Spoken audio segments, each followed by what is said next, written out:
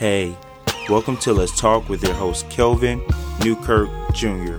Listen, I'm so excited you're here, and let me tell you, this is the perfect podcast for you because on this podcast, we're going to have honest, open, and biblical conversations about things people love to talk about, also about things people hate to talk about. So with that being said, let's hop into it.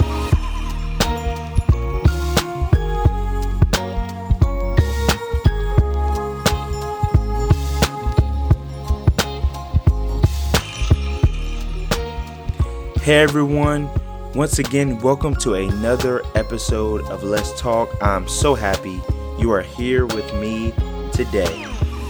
And we are actually on our 7th episode this season. And let me tell you, it has been going by so quickly. I can't believe that everything's been flying by so fast, but I'm so thankful and I'm incredibly appreciative of all of the feedback, all of the support that I've gotten, all of the shares, the likes, the DMs, the direct messages, the private messages people have sent through Facebook Messenger, the text messages, the calls, the messages through my family members, like through my mother and through my grandmother. I just appreciate all of the support that I've been getting from everyone. And we are actually past the halfway threshold. So if you would have told me that I would have been doing this 4 months ago, I would have been like, what in the world are you talking about? 4 months ago, I was stressed out of my mind. I didn't know how I was going to make something like this work. I was in one of the lowest places that I had been in my life. And I was just dealing with a lot of mess, a lot of crap. I was stressed out to the point where I had ulcers and nobody knew about that part of my life and nobody knew about that. But now looking back over it again, it was a huge testimony and it was a huge testament to whoever may be listening to this in one of the worst seasons of their life, just to let you know that it doesn't last forever and that God has purposely placed you in that season of your life, even though it's bad, to show you something that you're going to use one day to minister to someone else or to minister to a whole group of people. So I just encourage you to steward over that.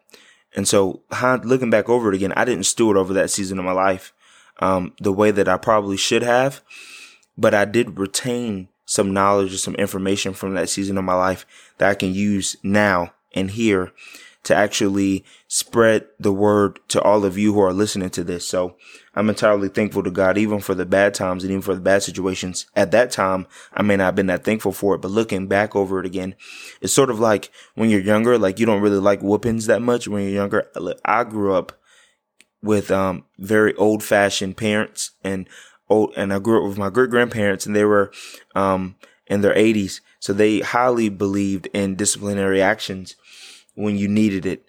I'm not saying that God is disciplining anyone for, even though if you're in the season you're in, let me word that a little bit better. If you're in the season you're in, that doesn't mean that God is disciplining you.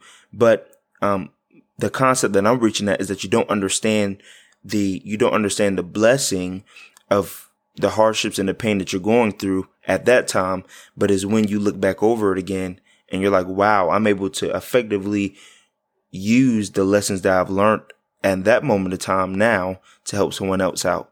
And so I believe that's what happens in our life when I used to get my tail whooped. Now that I look back on it again, I wouldn't be where I am if it wasn't for some of those butt whoopings. And that is 100% honest. I wouldn't be where I am if it wasn't for, being put on punishment and being grounded. I had to have my TV taken away from me and my phone and all that good stuff, and having to just read the Bible in a dictionary and learn that, hey, there are consequences behind what you do. But most importantly, the hardships that you're going through, you're going to remember that, and that's going to help fuel you and drive you to do bigger and better things. Also, it's going to be a corrector for you. So anytime you get off of that track, you're going to remember how far you've came from that time, and it's going to put you right back on track again. So I firmly believe that. So before I ramble on too much, like I do every other episode, let's get into the meat, the topic of this episode. And so I believe this applies to everyone else. If you didn't listen to my last episodes where I was talking about doubt and grief and why bad things happen to good people and tattoos and even talking about myself and my life and my experiences myself, I think that this specific topic can minister to you. If you haven't listened to all the other ones, or if you don't care about all the other ones, if you just listen to any other one, I think it would be this one up to this point of the season, because I think this applies to everyone. And whether you are bringing one into your life, whether you're kicking one out of your life, whether you're reevaluating what your relationship was with this person, I want to talk about your friends. Let's talk about our friends today. And so we're going to explain what the biblical view of friends are, what our view of friends are, some truths about friendship that the Bible offers, and lastly, a biblical example that I believe firmly represents what friendship is, what true friendship is, and what it should be. So with that being said, let's jump into what a friend is. Our definition, or the dictionary definition of a friend, would be one attached to another by affection or esteem. So for example, I have best friends, or a group of best friends. And so I'm attached to them by affection. I love each and every one of them to death. And I think that they are awesome people. And I think that they are really, really amazing individuals. And I couldn't choose any other individuals to be in my life at this specific time of my life. And so that is the affection that I have for them. But the Bible explains it in multiple ways, and it gives multiple examples. And this is the best definition that I could come up with, and that I think that the Bible points out. I can't talk tonight either, so excuse me on that one. But as someone who loves, gives good counsel, remains loyal, forgives, and protects. And so that rolls into just some truths about friendship, because friendships can cause the greatest joy and the greatest pain in our lives. The Bible is very clear on this subject matter and provides truths on friendship. And so if we go to our Bibles and we look through there, Proverbs 17:17 clearly states that friends love at all times. It says a friend loves at all times, and a brother is born for adversity. The second truth kind of rolls off of that, and it's friends are more loyal than family at times.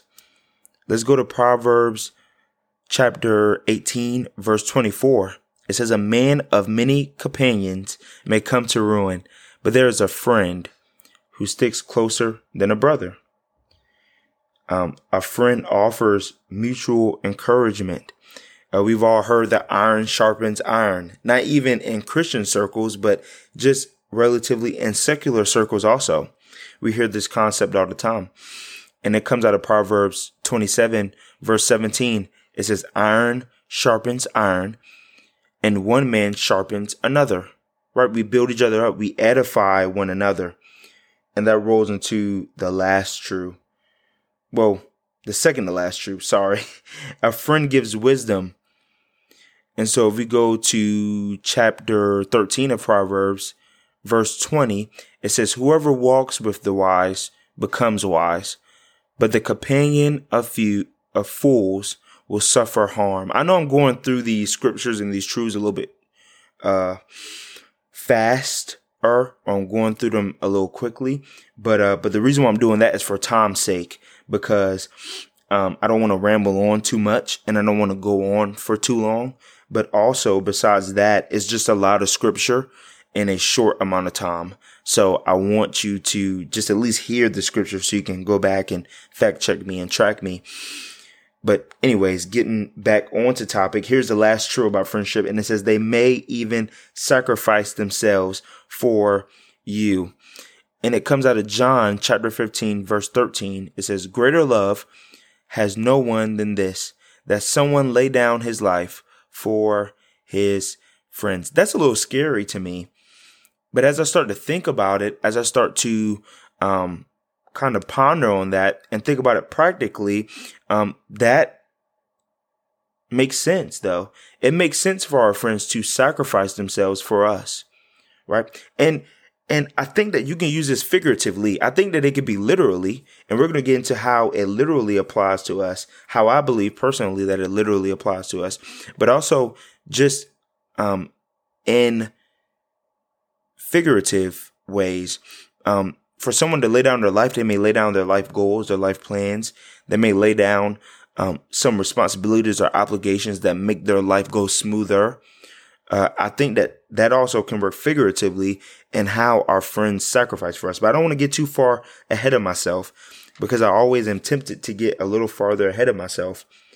And let's talk about some truths that Jonathan and David show us in the Bible. I think biblically they're an awesome example, friendship-wise, of how friendship should be. And David is one of my favorite men from the Bible. If you haven't heard that already or noticed that already. So it's only right to use his friendship with Jonathan in this episode as an example of true friendship, in my opinion. Their friendship has both unique and well-known. Their friendship was both unique and well-known, and it was documented in the first and second book of Samuel. And I think there's some lessons that we can learn from their lives, and not only from their lives, but from some incidents that happened in the period where they were friends. So let's go to that. Let's go to the first lesson. And it said that a friend loves. That goes back to what we just went over with the basic biblical truths of friendship. But let's go deeper into that. Let's go to 1 Samuel chapter 18, verses 1 through, we're going to end at 5. And this is what it says. It says, as soon as he had finished speaking to Saul, the soul of Jonathan was knit to the soul of David, and Jonathan loved him as his own soul. And Saul took him that day and would not let him return to his father's house. Then Jonathan made a covenant with David, because he loved him as his own soul. And Jonathan stripped himself of the robe that was on him and gave it to David, and his armor, and even his sword, and his bow, and his belt. And David went out and was successful wherever Saul sent him, so that Saul sent him over the men of war. And this was good in the sight of all the people, and also in the sight of Saul's servants. Everyone loved this friendship. Everyone, it seems to be, supported this friendship. And I think this really, really expounds upon how close David and Jonathan were.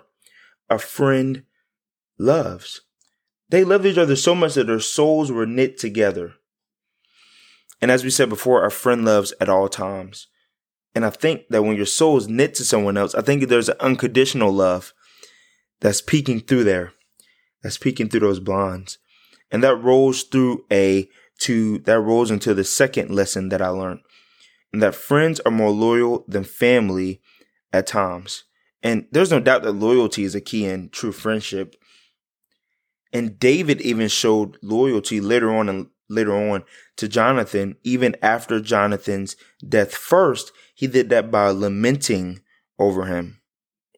He lamented over Jonathan. Now, Jonathan was the son of Saul, and Saul and David grew to be rivals because David was next in line to be king after Saul. But Saul was very jealous and even envious of David. And so Saul and David ended up having some turmoil within their relationship with each other. But Jonathan still remained loyal to David, number one. And we'll see how later on. But also when Saul and Jonathan were killed, David made sure to show kindness to Jonathan even after his death. Number one, by lamenting over him and his father Saul. And secondly, by seeking someone from Saul's family that he might show him kindness for the sake of Jonathan. Now, I will say I may butcher the descendant of Jonathan's name. So just excuse me if that ends up happening. But let's go into 1 Samuel chapter 19, verses 1, and we may end at 7. And this is what it says. It says, hold up, that might be the wrong one. Okay, awesome. No, let's go to 1 Samuel 2 Samuel chapter 1, verses 17 through 27. We're going to end at 27. And here we go. So just disregard the scripture that I just brought up. We're going to go into that later on. But this is what it said. It says, David's lament for Saul and Jonathan, and David lamented with his lamentation over Saul and Jonathan, his son. It just means he mourned over those two. And he said it should be taught to the people of Judah. Behold, it is written in the book of Jashar. He said, your glory, O Israel, is slain on your high places. How the mighty have fallen. Tell not in Gath, publish it not in the streets, lest the daughters of the Philistines rejoice, lest the daughters of the uncircumcised exalt. And he goes on later on to just lament over these two and lament over these two. And it goes down to verses 27. It says, I am distressed for you, my brother Jonathan. Very pleasant have you been to me. Your love to me was extraordinary, surpassing the love of women. How the mighty have fallen, and the weapons of war perished. Wow, that's powerful. That's a really, really strong lament. And so we see later on also that David later on goes and seeks out one of the family members of Saul and Jonathan. His name was Mephibosheth, I believe his name was. And so he was a servant, and he was actually crippled. And so he actually ended up living in the king's house with David. And we'll go later on down to the 13th verse. So we'll go to 2 Samuel chapter 9, and we'll go all the way down to the 13th verse. And this just sum up everything. It says, so Mephibosheth lived in Jerusalem, for he ate always at the king's table. Now he was lame in both feet. So we see this man who's crippled, and he's literally eating at the king's table. Right. And so that's kind of powerful. And that shows loyalty towards Jonathan, even after he had passed away.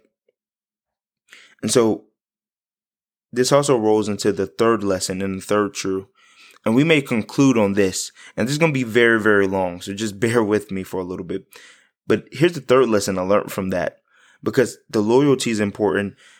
But also the third lesson that I learned is that friends sacrifice. So whether it's time, whether it's effort, whether it's special possessions, friends sacrifice for one another. Jonathan honored David above himself, stripping himself of his position. So when he gave him his robe and his armor, he didn't just give him his robe and his armor just to say, hey, like, I just want you to have this. This is a prized possession. But it was his position. When he gave David his robe and his armor, he was basically giving him his position. And that shows a level of vulnerability also. And you can't really have that much vulnerability if you're not sacrificing anything. Remember that. Jonathan even risked his life for his friend. And we see that in 1 Samuel chapter 20. 1 Samuel chapter 20. And this is what it says. It says, then David fled. So then David fled. He fled away. And came and said before Jonathan, what have I done? What is my guilt? And what is my sin before your father, that he seeks my life? And he said to him, far from it.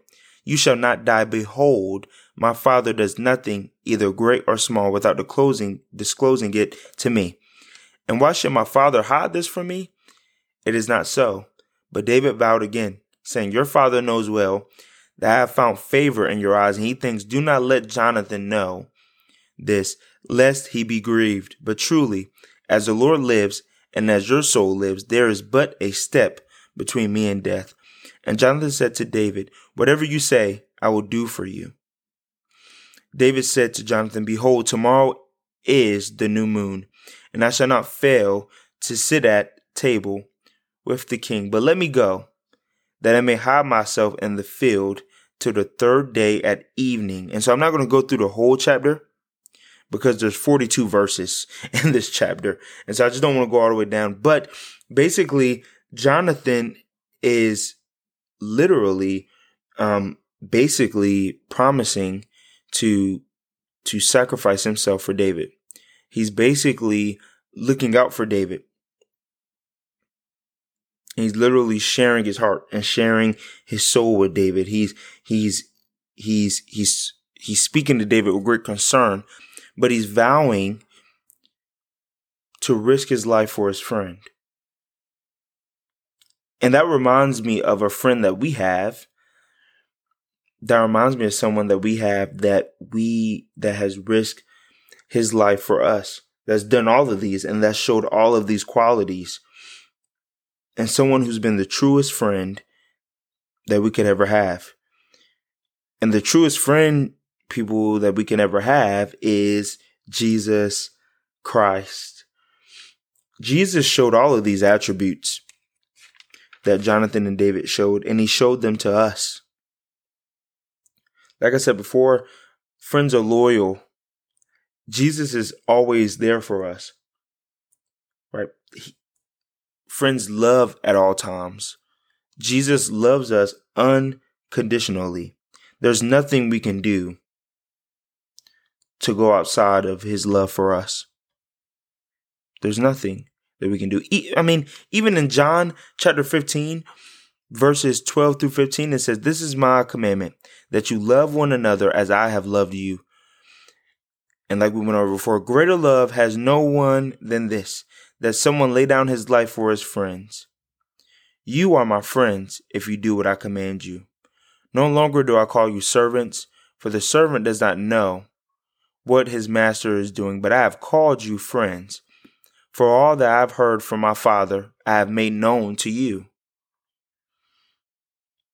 That's awesome, right? Friends are like-minded, and they love one another with sacrificial love.